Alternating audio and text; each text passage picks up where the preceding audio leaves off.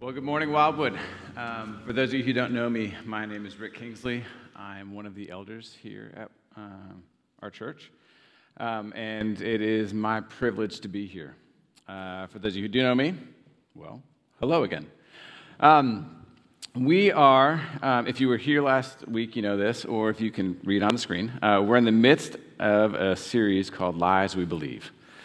Last week, David preached on the lie that I am what I do, that my role, my job, my tasks in life, my production defines who I am. The truth of the matter is that we are who God says we are. I am who God says I am. That I am, you are, being created in the image of an infinite God, one with infinite worth. You have worth. This week, I'm going to talk about the lie that it's just between me and God. That the lie that it's not necessary for me to engage with anyone else in my faith, that it's a personal thing. It's a one-on-one thing. It's just between me and Him. That it's, I just have to act right, be moral, and as long as I don't hurt anybody else, I've done exactly what I need to do. I think this is an easy one for us. We Christians in America, especially if you're part of the majority culture, because it comes from two lies that the culture at large believes. One, that it's all about me. The idol of individualism. It's all about me. That's what I'm going to spend the bulk of, I'm going to talk about that for a little while. The other lie that I'm not really going to address too much of is that everyone should do what is right in their own eyes. Everyone should do what is right according to them. That you should define your truth. The idol of relativism. I think these two parents give birth to the child that translates and comes into our faith as it's just between me and God. It's just a me and him thing, one-on-one. The lie that, so it's all about me. Let's talk about that. It kind of makes sense when you think about where our country and our culture has come from. You take all of the people from the old world who weren't content with the status quo, didn't want what their future held, didn't want to do what their father and his father and his father and his father before him did. And so they said, I'm going to make a new life. I'm going to figure out my own way and I hear there's this land called the land of opportunity. And so I'm going to go there. I'm going to be a self-made man or woman. I'm going to pull myself up by my bootstraps. I'm going to engage in this pretty neat thing called manifest destiny. I'm a dreamer. I'm a doer. I'm an adventurer. I'm an innovator. And so I'm going to go and make my own way. It's all up to me. I'm going to go and I'm going to forge ahead. And I'm going to create my own destiny. Give me a chance and I'll make it happen. I can do anything I set my mind to. All of this has led us to believe, those are good things for the most part. But the unintended consequence that it has in our lives and our psyche is that it causes us to think that it's all about us. That I'm at the center of everything. That my voice matters above all. That my desires matter above all. That I need to do what is right for me above everything else. We're the country of rugged individualism. Even further, I think I would be of the opinion that we're the most individualistic society ever. I think the technology that we have today allows us to live our lives by ourselves. It's just us. We can work by ourselves, live by ourselves, have everything that we need delivered to us. And so it's easy for us to get tricked into thinking that we don't need anybody else. Before I go any further, let me say, I just want to give two caveats. The first is, this is not a defense for you spending all your time with people who will abuse you or corrupt you. No. The other thing is this. I do think that the individual matters. This sermon is not a rebuttal to what David said last week. Each of us has infinite worth. The individual matters. Wanting to make a better life for yourself matters. Determination is a good thing. So is innovation, ingenuity. So is intellectual flexibility. All of these things that we think are kind of hallmark of our majority culture. Those are good things. But again, once we become fixated on the good things, we can make idols out of them. And those idols, all of a sudden, those good things have unintended consequences.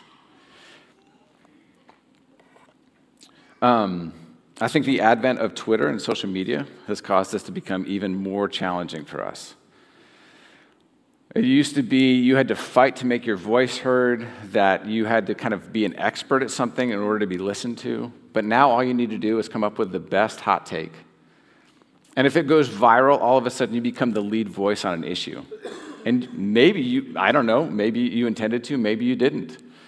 But again, it helps us, it reinforces the lie in our lives that it's all about us, that my voice matters. And if I'm louder than everyone else, if I'm more bombastic than everyone else, if I'm more extreme than everyone else, then I get heard more.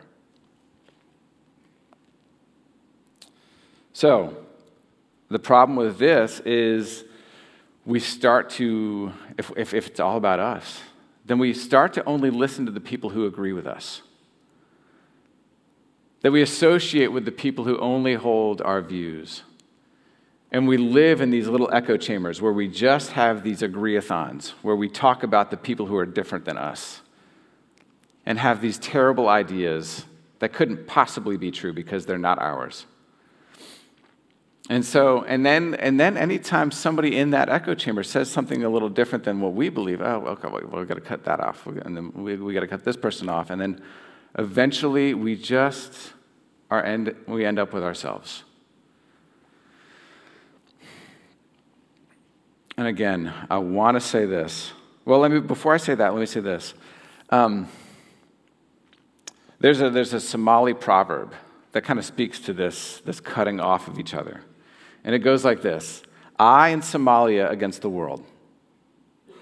I and my clan against Somalia. I and my family against the clan. I and my brother against the family. I against my brother. Again, we have this way of cutting ourselves off from more and more people until we're just left with ourselves. And again, I do want to say this. A lot of good has come through our country's history. The marginalized have a voice unlike they've ever had before. We view people as individuals, and individuals do matter. Individuals have infinite worth. Yes, that is a good thing. It is a good thing that people get to be heard. But again, apart from God, all things, even the good things, even the things that He gives us, can be corrupted and can go astray. And so it is. I think we see this in our culture at large. People are more and more isolated than they've ever been before.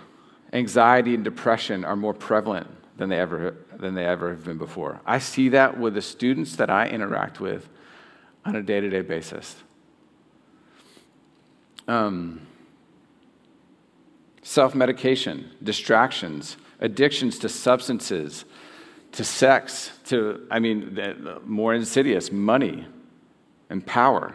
Those things we have these things that we use to numb us and to distract us from the fact that we feel alone and we feel like we're living the life that we're not living the life that we were meant to. There's something that we know that there's something off. I meant to say this at the beginning, but during the week, and oftentimes on weekends, I work for a campus ministry called Cru, which I know what you're thinking, a campus minister in the state of Florida with a tucked-in shirt and khakis on. It's like seeing a dog walk on its hind legs. But oftentimes when I'm walking around on campus, My lead foot with the gospel when I share it anymore is not, you can be forgiven for your sins. That was appealing and that resonated for a long time. And I do think it's true. The gospel does still include you can be forgiven for your sins. That you can be free from the guilt that binds you and oppresses you. But the reality is, students walking around on campus, most students walking around on campus these days probably feel that guilt, but they don't recognize it. And that's probably true for a lot of people in the greater culture at large. They ask the question, why do I need to be forgiven for sins that I don't believe I've committed? Really, what they are looking for, the thing that resonates more is, I want to live the life I was intended to. And they go about trying to define it, trying to figure out, okay, what is that life that I'm looking for? And so when I'm talking to students on campus, when I'm out sharing my faith, the question that I ask is no longer, hey, do you want to be forgiven for your sins? But it's more so, where do you look to for satisfaction? What are the things that you're doing in your life to bring you purpose, to bring you meaning? What causes you to thrive? And I'll get a myriad of answers. And my follow-up question is always this. Is it working? How's that working out for you? Do the things that you look to for satisfaction and meaning, do they deliver? And I don't mean like in a quick hit, just in the moment, joy, satisfaction, release. I mean, do they ever deliver in a lasting way? And oftentimes, most will say no. They'll say that I mean, not yet. That's actually probably more what they'd say. Not yet. That I haven't gotten to the point where it's going to. And so I think for us as Christians, we know that there's something well, we know this. We know, that God created us in his image. He created us with infinite worth. He created us to be connected to him, to find our satisfaction, our meaning, our purpose, our life. And that because of what happened way back in the day, back in the garden, and its echoes throughout all of history, sin entered the equation, and we became cut off from him. And so then we recognize that there is something about us that's broken, something about us that we can't ourselves fix, and so we have to turn to an external source. That external source is the person of Jesus. That our connection to him, because of what he did on the cross, allows us to come back into relationship with God. When we say, yes, it's not about me, it's about you, what you've done. You've accomplished this for me, and I'm going to place my faith in you. We recognize that as Christians. Now, here's where the lie from the greater culture creeps into our Christian faith. We recognize that, okay, it can't be just about me, because I am broken. And so we say the lie creeps in, and it translates to our faith when we say it's just between me and God.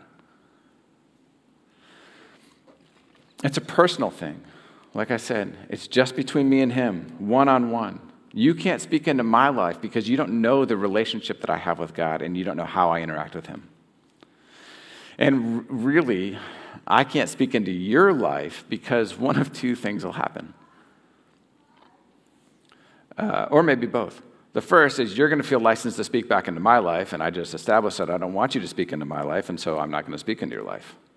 Or two, we believe that lie that everyone should do what is right by them, and we say it's actually unkind for me or unloving for me. It's unjust for me to engage in your life and to speak into it and to be a part of it. And so we make these little silos that encapsulate these little stairways to heaven, these two-way streets, me and God, but they don't connect to any other ones. We're tempted to believe that the gifts he gives us are for our own use. We're tempted to believe that that I'm on my own in this. We're tempted to believe that my sin struggles are just between me and him. I don't need to share those with anybody else. And so I want to take a look at what the Bible has to say about this. And I'm actually going to start in the same place that David started last week. I keep pointing at him because he's back there. But I want to start in the same place that he started last week, in Genesis chapter 1, verse chapter 26. Then God said, let us make mankind in our image, in our likeness. Let us make mankind in our image, in our likeness. You see, God, in and of himself, is a community. It would be wild for us to think that we can do it on our own when God chooses to not do it on him. God doesn't do it on his own in and of himself. The Father, the Spirit, the Son, they exist in a perfect community of love and affection, edification, harmony, and at times deference to one another. They're the example of what our community should look like and what it should be. We were created in that image, and so therefore be part of being image bearers of God, who is himself a community. Part of being image bearers of him is us needing and engaging in community ourselves. In the very next chapter, Genesis chapter 2, there's a verse that is read or referenced at thousands of weddings, maybe millions of weddings every year. And that's this. The Lord God said, it is not good for the man to be alone. It's not good for us to be alone. In this context, he is referring to that he is going to create Eve from and for Adam, them for each other. But I don't think this only applies to romantic love. It applies to all of us. We were made for each other. And there is the truth to rebut the lie. The lie is this. It's just between me and God. And the truth is, we were made for each other. We were designed for each other. In the New Testament, in the book of 1 Corinthians, Paul talks about this. Paul talks a lot throughout his writings, or God talks through Paul, depending on how you want to look at it, about what life with each other looks like, what life in community looks like. And in 1 Corinthians chapter 12, Paul uses the language of the body. He says that we're all part of the body of Christ. Well, let's just go ahead and read it. He says this in verse 14. Even so, the body is not made up of one part, but many. Now, if the foot should say, because I am not a hand, I do not belong to the body, it would not for that reason stop being part of the body.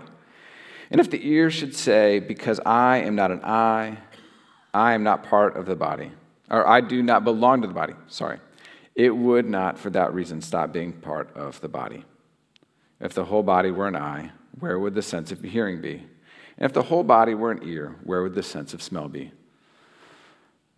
First, let me say this. We are all different parts of the body. We're all designed with different skills and abilities, different points of view, different preferences, different points of emphasis. All of us have a different function in this body. Regardless of who you are, how you're coming in, or what you look like, what you do, you belong here. You are a part of the body. You, again, this can't be said enough, have infinite worth. We need you. You belong here. You contribute here. If you're not here, we miss your contributions. We miss you, and we suffer. No one can say to you that you don't belong here because you have infinite worth. And I wasn't a math major in college, but I'm pretty sure you can't get any higher than infinity. There is no one here that is worth more than you. Let's read on. But in fact, God has placed the parts of the body, every one of them, just as he wanted them to be. If they were all one part, where would the body be? As it is, there are many parts, but one body. God specifically designed you and created you to be who you are. It's not an accident who you are. It wasn't a mistake who you are. No, he knew who you would be before he created you. And he designed you and selected you for the purpose that you are going to fulfill in the body. That's really cool. You were intentionally made and intentionally brought in. And, again, we're not all made the same. We're not all ears or eyes or hands or feet. All of us have different functions. And there is a difference in these functions that we have. There are different roles that we play. We have a diverse set of, again, skills, abilities, points of emphasis. And we must be unified. We're not uniformed, but we must be unified in the midst of our diversity. As a singular church as Wildwood, and as a part of the greater church and the greater body of Christ as a whole, we must be unified in the midst of our diversity. The eye, verse 21. The eye cannot say to the hand, I don't need you. And the head cannot say to the feet, I don't need you. On the contrary, those parts of the body that seem to be weaker are indispensable. And the parts that we think are less honorable, we treat with special honor. And the parts that are unpresentable are treated with special modesty, while our presentable parts need no special treatment. Now, Paul kind of pauses us. He says, yes, just like I said, you belong. Just like I said, you have infinite worth. Just like I said, no one can tell you that you don't belong here. Likewise, you can't do the same to anyone else. You're supposed to be here, and so are they. You belong here, and so do they. No one is worth more than you, and you are not worth more than anyone else.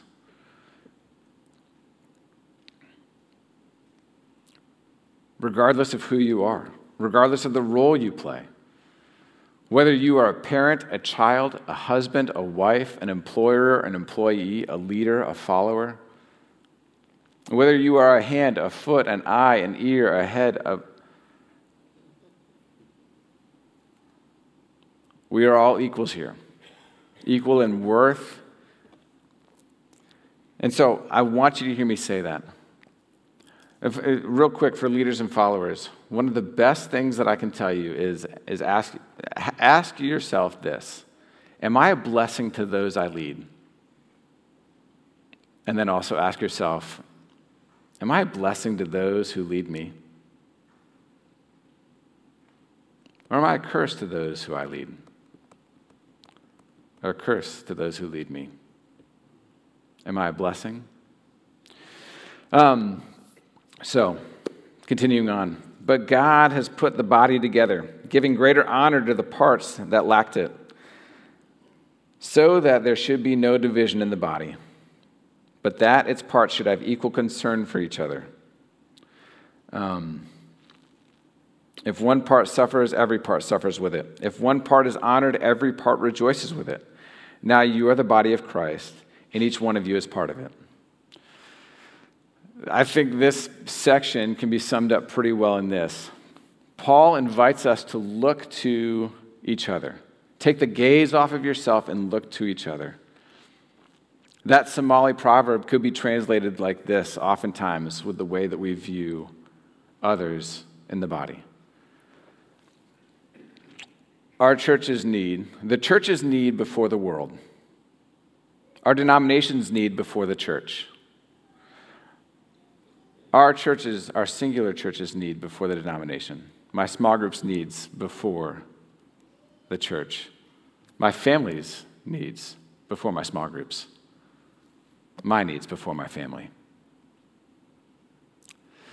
Y'all, I'm not saying that there will be times when you just need to be cared for, when you will not have as much to contribute. There are those special times, but our default de facto posture generally needs to be one of mutual concern for others, moving towards others. I heard a story one time that a little girl was at a birthday party with her mom, and she was frustrated and she was angry because the party they weren't doing with the party what she wanted to do. And the mom just looked at the girl and said, this is not your party. You don't get to decide how it goes. And I think that's the truth. We are the body of Christ. It's his body. It's his party. There is going to be times when things don't go the way we want them to in the body of Christ. There will be joint pain in the body of Christ. There will be suffering. There will be difficulty. Y'all, if you wait for your needs or your wants or even your brokenness to be fixed before you engage and contribute to the body, you will never get there this side of death.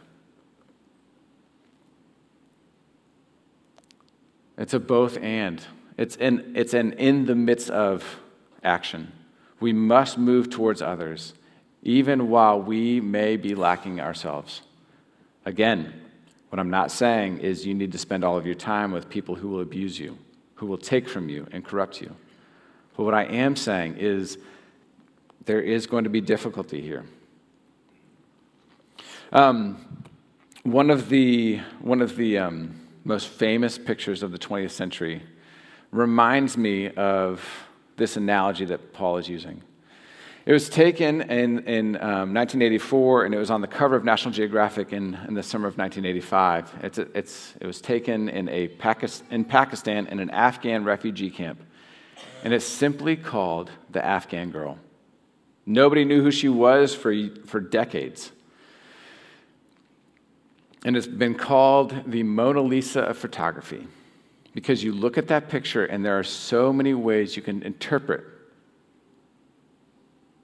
her expression. I think more than anything in that picture, what you are drawn to, what I am drawn to, are her eyes. Her brilliant eyes that have copper and emerald. Are they defiant? Are they fearful? Are they hopeful? Is she about to laugh or get angry? But how demented would it be for us to say her eyes are so beautiful that we should remove them from her head? We should preserve them, and so that all future generations can see and savor the beauty that are her eyes. No, obviously that's terrible. What is at once, what is right there, a thing of beauty, a sign of God's beautiful creation, would immediately become a thing of derision and regret, something that would repulse us. The same is true for us. Our body, the body of Christ, is meant to be tightly knit together. That all of its parts coming and functioning together as one. That we must be in this together. And like I said, there will be friction at points. There will be times when you have a hard time, when you suffer, sometimes because of other sin towards you, sometimes of your mutual sin towards each other. Sometimes you'll suffer because of no sin at all. Sometimes you'll suffer because someone who you love, a part of the body that you love, is suffering. And we will mourn with them when they suffer. We must celebrate each other's wins and come alongside each other's when we experience loss. Y'all, but again, this friction, this difficulty, this conflict at times, it's a temporary, momentary exception to the rule. One day, every tear will be dried, every ailment will be healed, and we will experience friction-free, conflict-free, perfect harmony in this body. But until that day comes, okay, how do we live? What's our ethic? It's this. I think that Genesis chapter 12, verses 2 and 3 are a great ethic for us as we live in the body. God basically comes out of the wilderness, introduces himself to Abraham and says, "Hi, I'm God, and let me tell you what's going to happen." He says in verse 2, "I will make you into a great nation, and I will bless you, and I will make your name great, and you will be a blessing. I will bless those who bless you, and whoever curses you, I will curse, and all of the peoples of the earth will be blessed through you. I will make you a great nation." Abraham's got to be like, "Yes, this is awesome. I'm in." Where's the line? I'll sign it. I will bless you. Great. This is awesome. I don't know who this guy is that just walked out of the wilderness towards me, but deal. I will make your name great. That's what I'm talking about. Excellent. So that you will be a blessing to others. Okay, that took a little bit of a left turn. Don't know. Okay, I guess I'm still in. We are blessed to be a blessing. The good things in your life, the blessings in your life are there so that you can be a blessing to others. Now you are blessed. You get to experience the blessing. It's not just like I just like immediately get a present and then have to hand it off. No, it's you get to experience the benefits of the blessing, and also so do others. I think the way I ask this question, the diagnostic question I ask myself is, do the good things in my life, the blessings, the things that I like about myself, the things that I like about my circumstances, my sense of humor, my intelligence, my house, my friends, my family, my possessions, do all of those things, does X move you towards people, or does it cause you to withdraw, to preserve, to keep for yourself, to make last the blessing? And so, that's the question I ask myself all the time. Is this thing a blessing for me, or have I turned this thing into maybe an idol? This good thing that God intended for good purposes, if I maybe lost the plot with it a little? And so I'd say this. I've got a couple of things that I would encourage you to engage in. And I think if you do these things, then it will take you a long way in terms of moving towards others, experiencing the life and the body that we were intended to. In addition to that question, I ask myself these three things. The first is this: confess sin. Confess your sin to others. I would say this would be my encouragement. If you're not used to this, if you've got a struggle with sin, something that is just difficult for you to kind of get past, this. Confess to two different people in two different types of relationships: your spouse and a friend, somebody in the church, somebody outside the church, a family member, a friend, something like that, somebody who you lead, somebody who you follow. I think when we confess sin, I think it causes us to be humble, to recognize that we don't have it all together. It causes us to have compassion on others. I've seen the greatest victory over sin in my own personal life when I confess it and am open and honest with people in my life about it. It has less control over me and less power over me. You may be able to overcome said sin struggle just by sheer force of will, at least behaviorally. But how is your mind and how is your heart? Further, does it cause you, when you overcome it by your own, Does it cause you to have compassion on the lost and on people in your life who may have similar struggles with sin? Or does it cause you to become like the Pharisees, to look to them and say, thank God I'm not like them? Jesus looked at the Pharisees and said, he said, they are like whitewashed tombs, beautiful on the outside and full of death and decay on the inside. So, 1, confess sin to each other. 2, kind of related, resolve conflict. Resolve conflict in your life. I would say this when it comes to resolving conflict: aim to resolve conflict. Do what you can do, humbly, without expectation of the other person. Whether it's all your fault, kind of 50-50, or it's just kind of your fault. Go to them and say this: I'm sorry, will you forgive me? That's the phrase that my parents taught me and drilled into my head for the 18 years I lived with them. And the thing that's neat about that phrase is what you do is, I'm sorry, will you forgive me? You ask them a question, you give control back to them. You're not wrestling power away from them. You're not making them, you're asking them.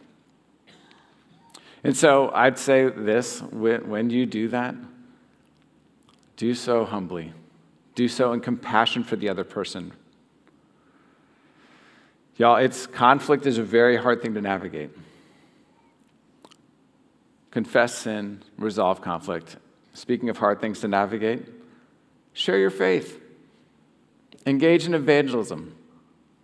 If everyone being created in the image of God has infinite worth, then that means that there are people out there with infinite worth who are wandering in death, without hope of without hope of rescue, who are in desperate need of the relationship with God that we have. And so we get to engage in, it's not work, it's a privilege, but it can be hard. Sometimes it's hard to surrender the idol. For me, it's hard to surrender. I'm an evangelist, and it's still hard for me to surrender the idol of control. To go out and just see what God has. But I'd say we get to engage in the greatest treasure hunt of all time, because we get to go out and find treasure, people of infinite worth. And we get to go and bring them back to the Father. And so I'd say those 3 things. If you have a hard time engaging in the body, if you have a hard time moving towards others, I'd say take steps in those 3 areas.